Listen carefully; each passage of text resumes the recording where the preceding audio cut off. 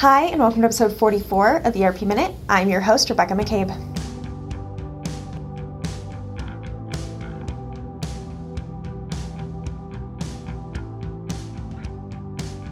Last week, NetSuite released results from their fiscal 2022 fourth quarter.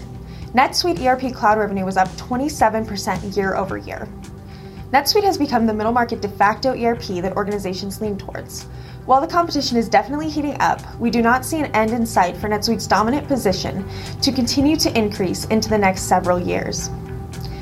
Rootstock Software, a worldwide provider of cloud enterprise resource planning solutions, announced new enhancements to its cloud ERP to meet the needs of manufacturing, distribution, and supply chain organizations.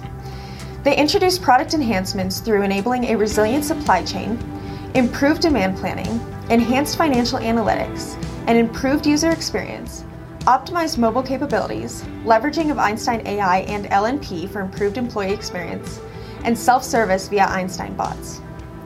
We continue to watch Rootstock as it matures and gains more traction in the market because it fits a niche for pure cloud multi-tenant SaaS solutions that the other legacy vendors do not offer.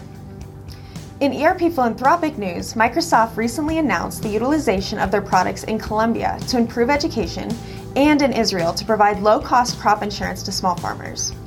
Through the use of the Airband initiative in Colombia, they have connected more than 180 schools. In Israel, their technology has improved an insurance company's ability to analyze weather data and cut costs to help small farmers.